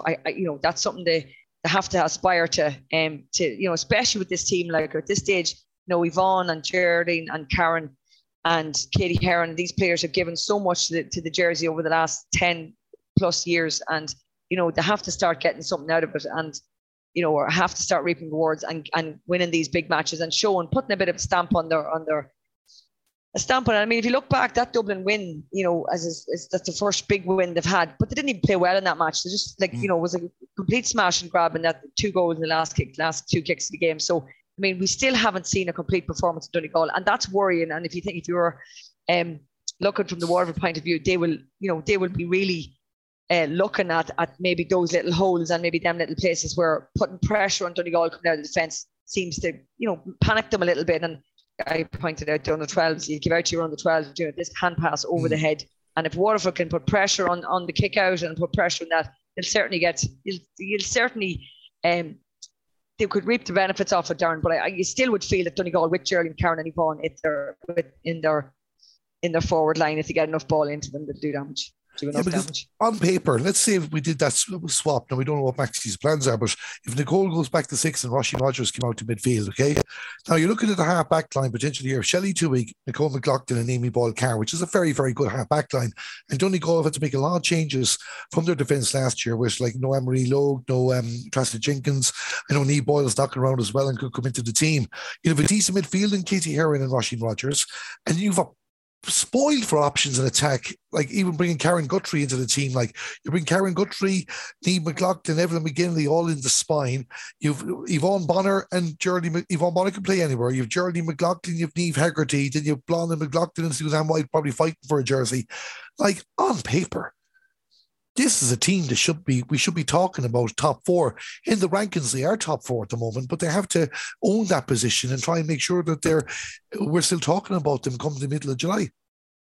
Yeah, that is the worry about Donegal. Like that is the that's your fear, and I suppose for Donegal supporters and ex players and stuff, and ones that's friends of mine, they would find it hard to understand what happens to Donegal. It's like a bit of a mental block when it comes to these, big games that you think they have them game won, and then, they throw it away in the end. And some of the things they did in that Ulster final, like, God, I'm sure they're having nightmares over as to how, like, I spoke to one ex-full-back from Donegal at the weekend there, and she said, Jeannie Mack, like, when Amy Mackin got the ball in normal time, like, why didn't they pull her down? Like, they couldn't understand. She obviously is old school, but some stuff like that you're like going, a little bit of, I suppose, cuteness in the full-back or in their backs, to not let things like that happen, and how they left Kelly Mallon inside for the last goal. So there's stuff like that you'd have to have question mark with the Donegal defence. But, as you said, up front, Darren, I mean, if they can get enough ball, they will destroy any team they meet this year. If they get enough ball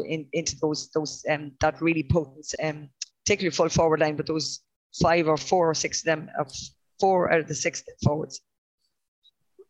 Quality all over, as well. Waterford have to come up with a plan, like to deal with Bonner, Guthrie, McLaughlin, and Heron. And that's just 4. You can throw another 4 to be a handful. On the Waterford side of things, they made a few changes in personnel this year as well, but a lot of their key figures there are knocking around the panel. Like looking at the team that played against Cork in the Munster semi-final, there's a few names like Chloe Fennell wasn't in the starting team. Aileen Wall, Mairead Wall, I think Mairead Wall was named to start, but didn't start, whether she had an injury or not as well. Let's talk about the Donegal attack. Well, Karen McGrath at the centre back, she'll have to be leading that as well. But you've Caoimhe McGrath behind her, Megan Dunford, Rebecca Casey, Ashley Mullaney, all good players as well. But they have to be winning. They have to be winning 5 of those 6 battles, you'd imagine. Yeah, they really will, Darren. And I mean, I suppose that's we're talking about how that Donegal attack, how much damage they can do potentially, but really, this is where Waterford have to, if they've any potential to win this game, they have to be really strong here at the back as a six. I suppose again, we're not being privy to seeing them playing this year in the championship yet again in that game against Cork. But maybe the potential of looking at maybe putting a sweeper back in front of in that back line, maybe to try and create an extra 7-on-6 and try to curtail the threat in the Donegal attack. Karen McGrath, as you said there at centre back, captain of the team, she definitely leads from the back. But they'll have to be each of them battles, and Keith McGrath, obviously very experienced full back, but she'll have to be really on as a group, as a obviously one-on-one defenders, but equally as a group, they have to be very, very tight and make sure Donegal don't get any easy scores or any easy ball into. Yeah, Laura Mulcahy will be a very important player in this. She's come from full back to midfield this year as well. She could be the player that drops back a bit, and whether she's sweeper or not, maybe just cuts out the space, because Waterford can do it. Like last year in the quarterfinal, they didn't concede any goals to Cork. Granted, it was a bit of a temporary affair that day, but they didn't concede any goals. But like every day, you saw them against Meath this year, where they were very tight with them, didn't give Meath many options. But then another day, they'll ship 6 goals to Dublin or concede 10 in total, as you said as well. And it's that consistency, because even when you look at the defenders we have there, and the players that could start, like Chloe Fennell, Aileen Wall, Mairead Wall, they're 3 that didn't start the last day, right?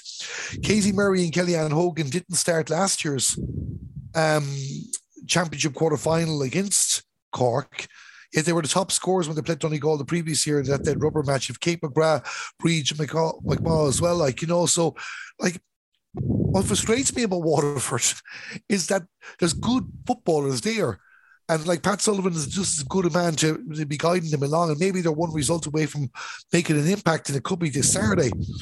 But they just have flared to deceive so much. And you wonder if all these players can just get themselves into one unit.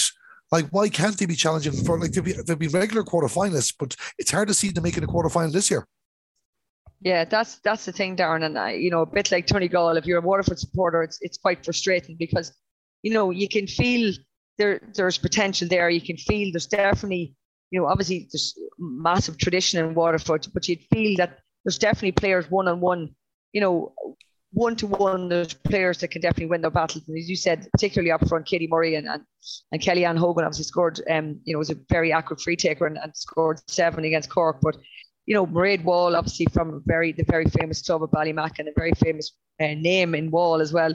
There is the players that can cause trouble in for any team, but as you said, as a unit and as a team, really, we haven't seen them do that. We've seen them in spurts, but not enough consistently, and that's probably has been their downfall, where they haven't. We saw glimpses of it against Cork, but they still conceded 4-10 against Cork, and they need to get more consistency is probably the main thing. And I suppose. The key thing, I suppose, too, is, if as being the underdog, they need to try and get a good start early on and try and get a couple of scores under the belt, and, help them to settle. And you'd feel that, as I said, there's definitely players there who can cause the damage. So if they get an early start and get a bit of settle early, you wouldn't know what could happen. Yeah, they need to start this game well, you would think, because if they're in the back foot against Donegal, they're going to find it hard to come back. And like the goals you mentioned here, if they give Donegal, Donegal's attack is arguably the best in the country, and like if they give Bonner, Guthrie and Geraldine McLaughlin those opportunities, this could be a field day. Where do you see the key battle here? Could it be Caoimhe McGrath against Karen Guthrie maybe there? Will Laura Mulcahy drop back more? What role will she have? Or could she end up battling Katie Heron? Where do you see the overall key battle in this match? Yeah, well, I think if Laura Mulcahy is the player to drop back, and as you said, came from full back, comes back and sits in that pocket sort of, between Karen McGrath and Caoimhe McGrath, and Laura's a good reader of the game, and obviously being full back last year, that's, she has, she was fitted for that role perfectly, and coming out the field now, she could sit back into that role and be very comfortable doing it. And it might mean that, it might put Niamh McLaughlin a wee bit sort of, I suppose it'll pull her away from her normal job of that tracking job that she does for Donegal. So it might work to Waterford's advantage by being Laura McClahey bringing back. I think Hannah Power and Nicole McLaughlin, that centre forward and centre back. There's a key position too. Like Hannah Power is in the centre of the attack for Waterford. She will be the one to trying to set up scores for them and set up plays and be that link player. And if she can keep Nicole McLaughlin on the back foot, then that'll be helpful and sort of keep her. You'd be thinking Hannah Power should pull away to one side a little bit and leave more space in front of Kellyanne Hogan and Katie Murray. It'll be the game we can't wait. Live in TG Car, 5:00 on Saturday. Niamh, who is going to win this match?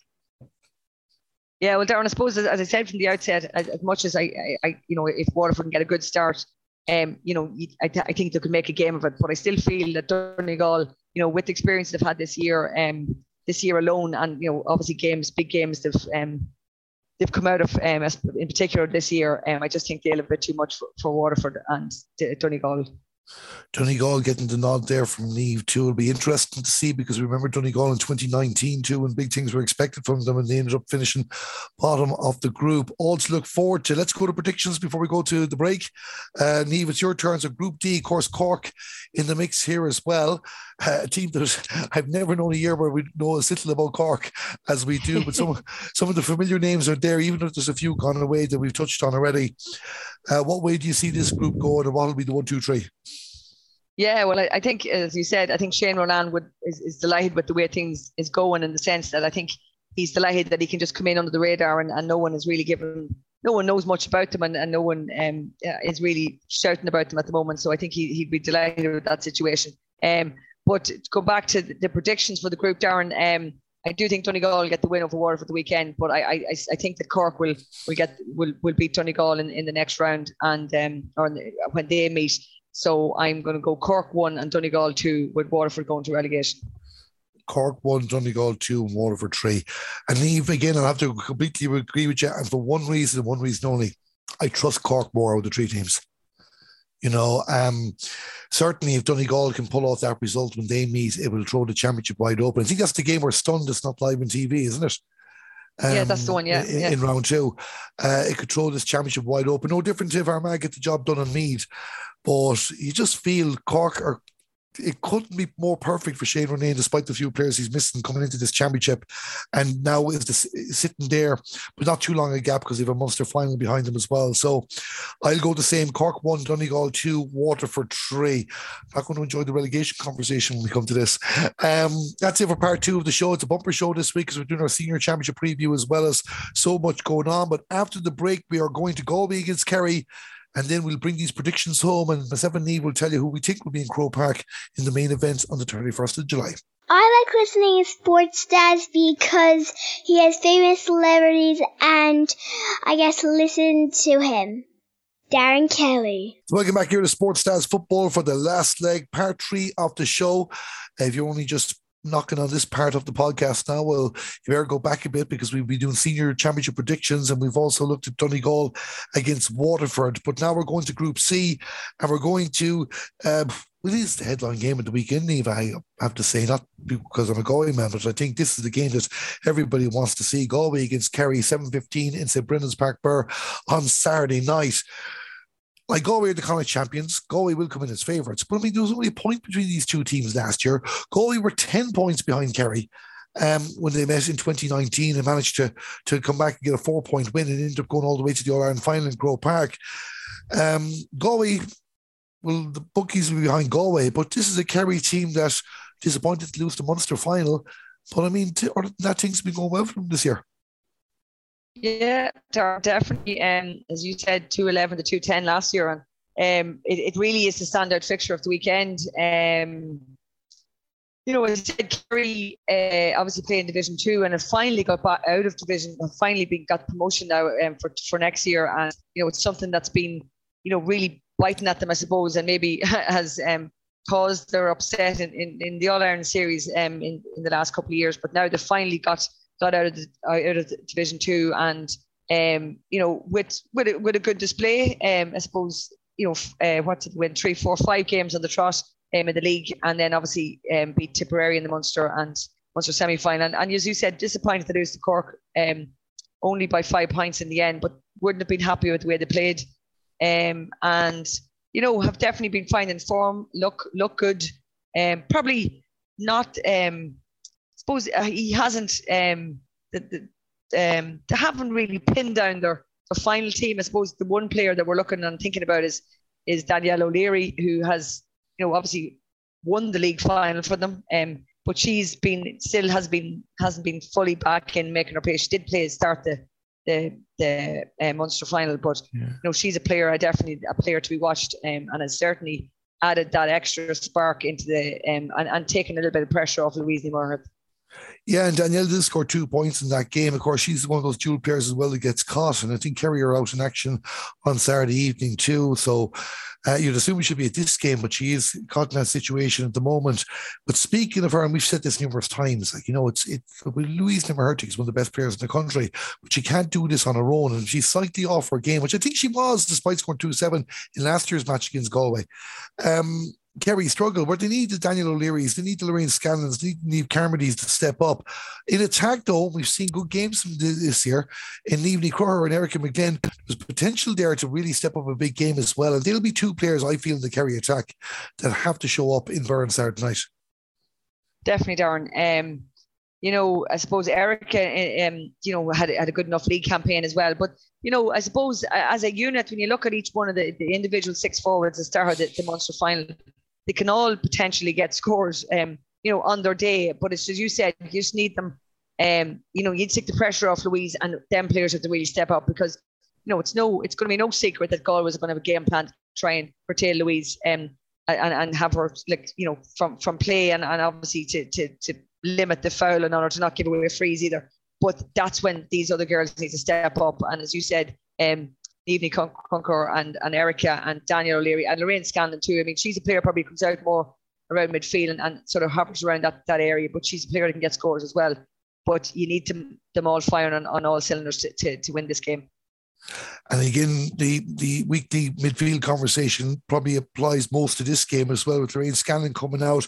Cot Lynch was in midfield the last day. Anna Galvin normally knocking around there as well. Half back line behind them. Emma Costello, centre back this year. I don't think she was in that position last year. I think Kelly Cronin has dropped back to full back. Aisling Desmond, of course, not in the team anymore too. That 5 to 10 at least, which call it key players as well. Battles in that middle have to be won, but especially in midfield. Yeah, midfield is the big one, Darren, and we won't move over to the Galway setup just yet. But yeah, Anna Galvin and Coach Lynch have to get big games in them. I suppose as a midfield parent, Coach is probably more defensive, and Anna's more of a forward-minded player, and she scored I think a point or 2 against in the. That's a perfect combination. Absolutely, and it is, and I mean you need that because sometimes you do have sets of midfielders that's mad to get forward, and then you end up putting more pressure in the backs because you have no one tracking. But yeah, so Anna, I think she scored a point or 2 against Cork in that final as well. So it is the perfect combination. I mean, Coach Lynch needs no introduction to big games like this. I mean, former All-Star, and I mean, she is, she is the most experienced player probably on the field between the 2 teams nearly, and she certainly needs a big game for Kerry to get over this. Yeah, a lot of good Kerry players there as well. We haven't even mentioned Ciara Butler or Ciara O'Brien in all those conversations. On the other side, like Galway have had their problems this year, and we've talked about it at length. And with Jerry Fahey going and Alice Brannick and Fiona Wynne coming into the setup too. The Kilkerran Clonberne players weren't there at the start of the year. They've been gelling themselves back into the team. Indeed, the Connacht final was the first time that they're all together as a unit. While the starting team might lack some experience, when you take into account that Megan Glynn, their top scorer last year, won't be playing this match on Saturday night. There's a strong young, experienced panel and plenty of options for the joint management team to use. In midfield, like Alva Davern and Louise Ward, you'd imagine as a lock. Olivia Divley may be coming out to assist him as well. Nicola Ward will be behind him. Tracy Leonard will be in front of them. Other key players around as well.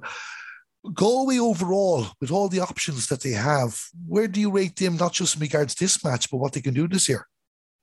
Yeah, Darren, and it's only when I sat down to write out the Galway team that started the Connacht final that I realised about all the players that didn't start that game, that they have in their armour as well. And I mean, like Mairead Shoagish, Roisin Leonard, Hannah Noon, Chloe Miskell, Lindsay Noon, there's so many. Lindsay obviously came off the bench and scored the goal. I suppose the difference in that, in the win for in the kind of final win. They've got so many players that can come off the bench, and I mean, obviously players with Kilkerran and Clonbear's players there as well that have such experience in playing and winning big matches as well. So they have like they really have. And if you just go back to what we have on the pitch, and I mean, obviously Tracy Leonard, I mentioned Koch Lynch, I suppose, on the Kerry side, but Tracy Leonard is probably one of the most experienced player on the Galway side. I mean, has had our fair share of injuries and setbacks this year, and I suppose didn't really feature that much in the league, but was back to her best, player of the match in the kind of final, and she is her fit and in a good headspace and a good position. She can really be the thorn in the Kerry side on Saturday night. Yeah, I think Tracy's role there as kind of playing more provider now is great, because Galway used to depend on her so much when she broke into the scene a few years ago as well.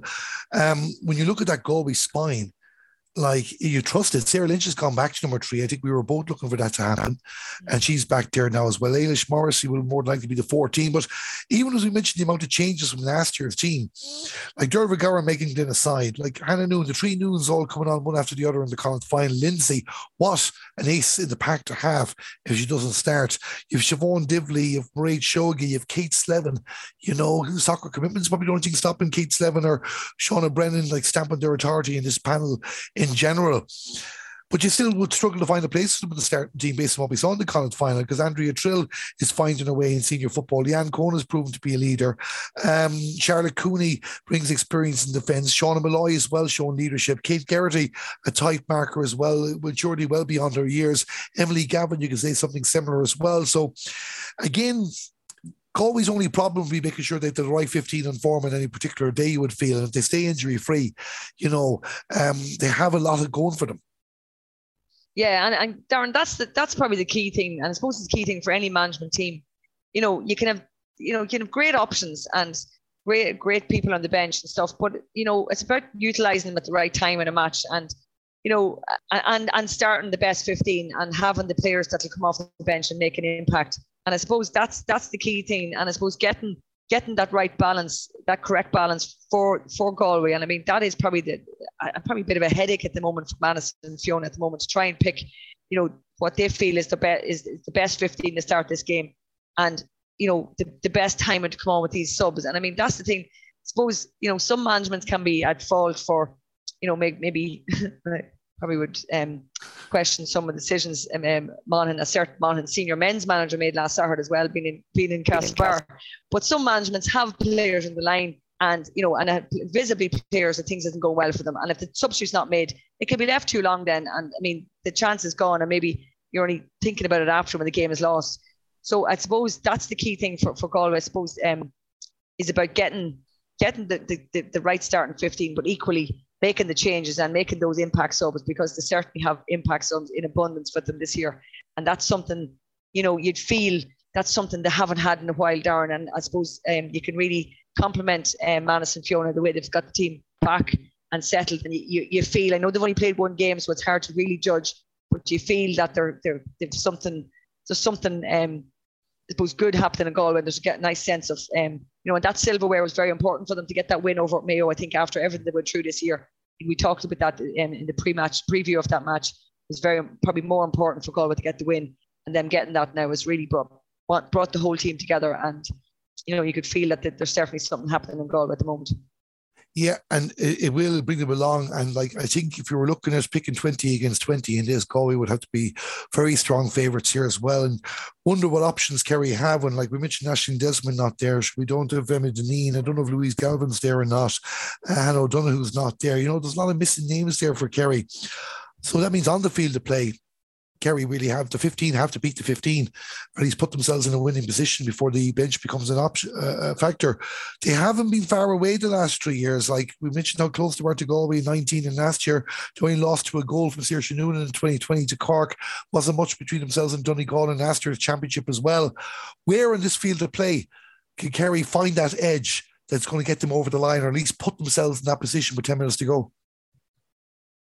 Yeah, well, I suppose again, I suppose, you have to look at the threat that Louise Ward has for Galway, and I suppose she is there, Louise and Nicola in both of them, but Louise definitely those when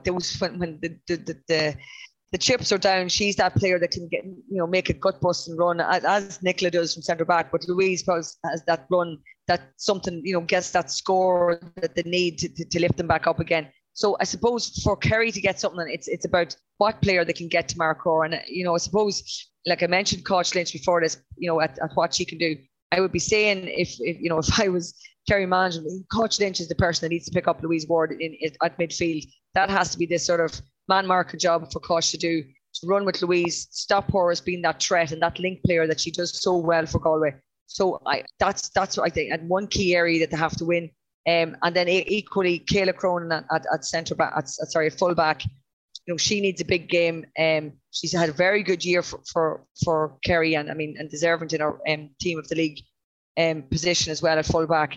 But she needs to really be the commanding position there, because if you give those Galway forwards space and time on the ball, they will cause damage and cause, they'll put the game very quickly to bed if Kerry don't sort of have those key areas set up. And then obviously up front, Kerry have to get their scores when they're attacking. And Daniel O'Leary, if she can be on song, we know what damage she can do. Yeah, Kerry definitely need 2 or 3 players outside Louise and Emer Hurtig to really show up in Burn Saturday night. And if we do, it's going to be a cracking contest. Just before we go to predictions, quick shout out: the Munster Senior B football final is on Sunday in Fitzgerald Stadium in Killarney at 3 o'clock. Kerry against Cork. Best of luck to both sides, and no doubt there'll be some Kerry players there looking to audition for this Kerry team, depending how the result goes on Saturday night.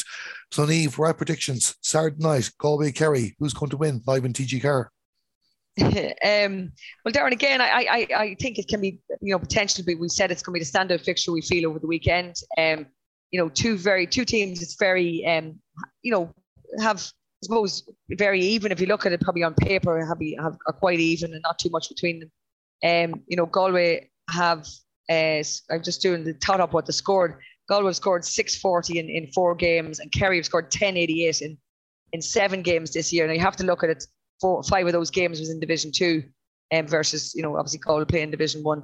But going on that, I'm probably going on my predictions for who I think will finish first and second. And this obviously is the key game in the group. I just think Galway might have a little bit too extra. Just looking at what they have on the line, Darren said, if those positions and subs are brought on at the right time, they can certainly, I think, win the game for Galway. And I think I'm going to go with a Galway win. Not by much now, but I think it'll be a Galway win. Oh, I think there won't be much more than the kick of the ball between these two anyway. There's a Galway getting the nod there as well, but as you mentioned, it's kind of like answering the group prediction as well. So we'll go to the group predictions now as well. And leaving aside where I'm from, it's a nervous nod in Galway's direction. I certainly think the potential is in this Galway team to explode this year, but likewise I think the potential is in this Kerry team to explode as well, and which one explodes in Burn Saturday could answer an awful lot of questions.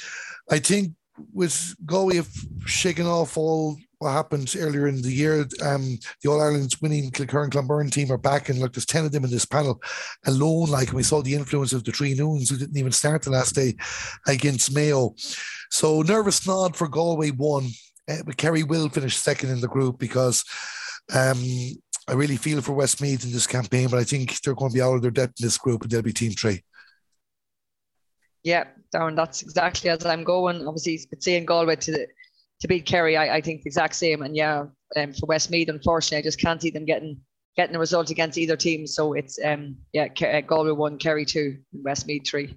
So we've agreed completely on 3 of the 4 groups, and 1 we have just a change in predictions. So what we'll do, Niamh, I'm just filling these in first now as we go now to bring our championship predictions home. I'm just scribbling all these in before we do quarterfinals. Let's get the one we don't like doing out of the way. Let's get the relegation out of the way.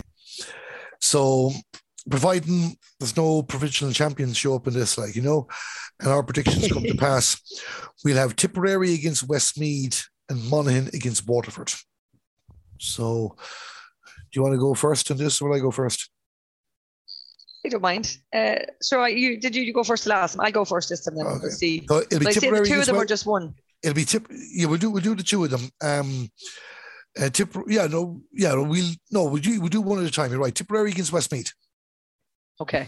Again, Darren, I suppose, Tipperary will have had the extra game in the group, obviously, coming from the group of 4, and Westmeath. God, it's a pity to see the situation. Westmeath, obviously, champions last year, and to see them looking like facing relegation again. Obviously, there was a big a lot of players left, obviously, after their win last year, and they lost a lot of players, and a lot of key players, and like Fiona Claffey being a standout player for them last year. And you find it's just 18. God, I didn't realise it was that many, but I knew there was a big amount of players left. Yeah. So, and I suppose I haven't seen. I suppose it's a hard one to predict who will win it, because you haven't seen really enough of either teams playing. But maybe just the fact that I suppose Tipperary I just think maybe Tipperary might have. I have no really apparent reason as to why I feel I haven't seen enough from Westmeath. I think losing all them players. I think it's a shame that Westmeath will end up coming back down again, but I think Tipperary might win it. Tipperary to win that, Westmeath to get relegated. And look, I have to completely agree with you on that. I'm on the record numerous times here. I want to see more teams up and down in the league, but in Championship, I'd like to see a 2-year exemption. I don't take any pleasure in saying sending Westmeath back down to intermediate after 1 year, especially with the way the formats are as we try and move past COVID-19. But the reality is that I think Tipperary is just a better team than Westmeath at the moment. I think Westmeath have suffered so many heartbreaking and demoralising defeats in Division 1 of the league. And the way they were brushed aside by Waterford in the relegation final. And look, this is a group I just can't see them competing in it. I hope they do put it up to Galway or Kerry. But I can't see them competing with it. And I think despite the players that Tipperary are missing, I just think they're a better team, and Tipperary will survive. So Westmeath as well. I'll agree with you on that. So that brings me to the other game, and I suppose that's the reason why I'm going first in this game. Monaghan against Waterford. Oh, look, first things first. Again, we'll go back to what we said about the Intermediate Championship. Just not the format that should be used for relegating 2 teams. I think they should all be in together. Not saying that I'd be putting Tipperary back in the mix here, but Monaghan, when they've ever won, are much better. And even what they had during the league here played very, very well, but it takes its toll. Waterford, what they have on paper is too good to go down. Whether they can bring that on the field to play is a different kettle of fish. This would be a type of game, Niamh, that could go all the way to this dreaded free kicks that you love and adore. But based on the fact that this pairing against each other, I just think Waterford are that bit ahead of Monaghan. I'm going to go with Waterford to survive and Monaghan to be relegated. Yeah, as much as it pains me to say it, Darren, I agree with you.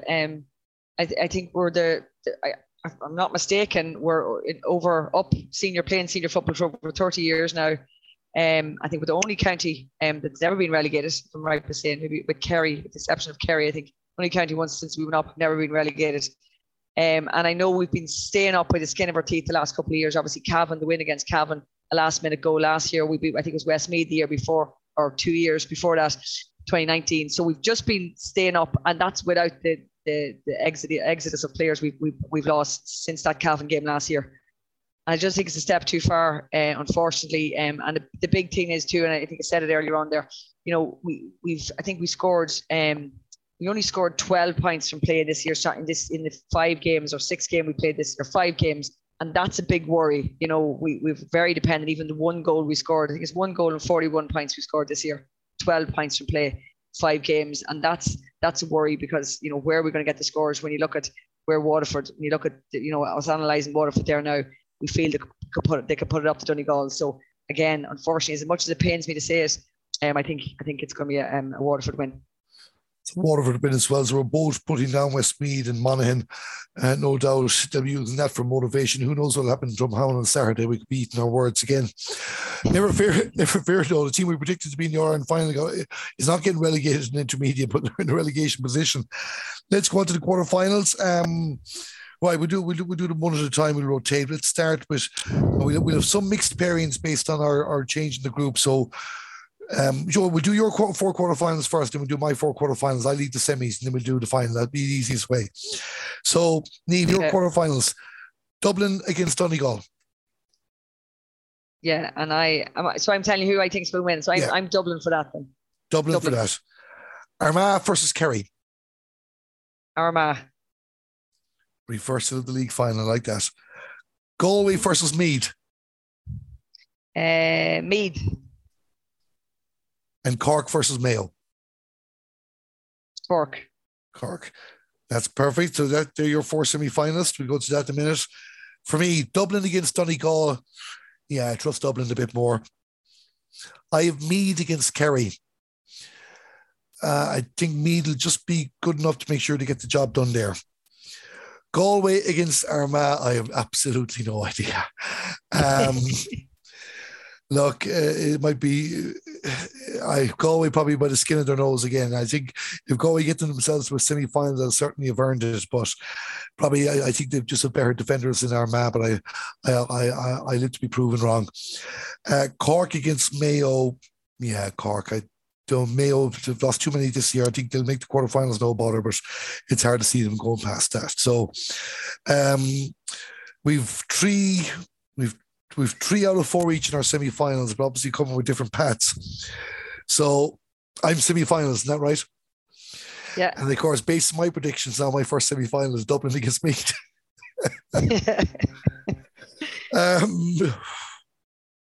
It's Meath's turn, but I think Dublin will be up for that game. So I'll give Dublin the nod to make the All-Ireland final. Galway against Cork. Again, it's Galway's turn, but I think Cork are coming with something this year. I expect them to be in the All-Ireland final in Croke Park based on this pathway. So I'm going to go back to what we were used to before 2021 in Dublin, a Dublin-Cork All-Ireland final. So now, Niamh, your semi-finals. Dublin against Armagh. Dublin. So we've Dublin back in Croke Park, both of us. Meath against Cork. No, that's the one that I have not. I'm still sitting with a question mark at. Yeah, I think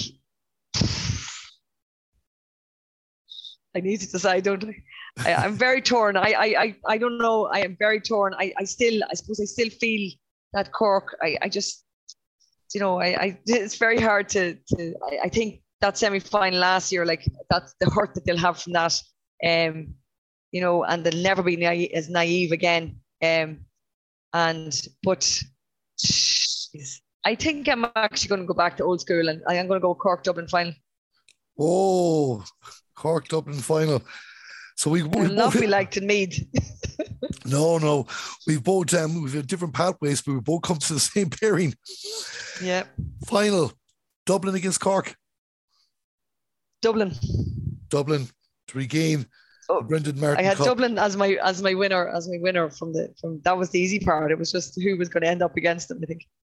I won't lie to you, I hadn't even made up my mind the winner going through this. That's why I said to you, I was literally predicting as we went along. But I'm the same, Dublin. I think, we picked Cork to win the league and they let me down. So,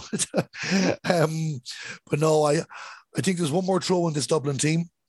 I don't think it's by any means a certainty coming through, and there's a few hiccups in the way, but I think Dublin will have enough to get over the line this year if this is going to be the final swan song for many of those legendary players before the new generation step up and probably do the same again,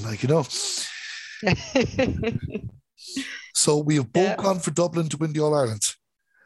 Both gone for Dublin to beat Cork in the All-Ireland final. We both have Meath in a semi-final, but then it's split between Armagh and Galway.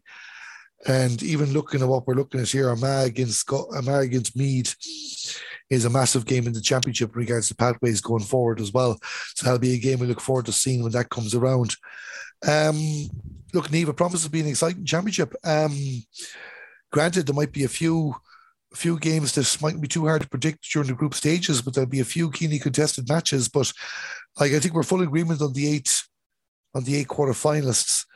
I suppose it's really can maybe there is through Waterford, maybe it's up to Waterford to test that theory, but I think we know our quarterfinalists anyway, and afterwards anything can happen.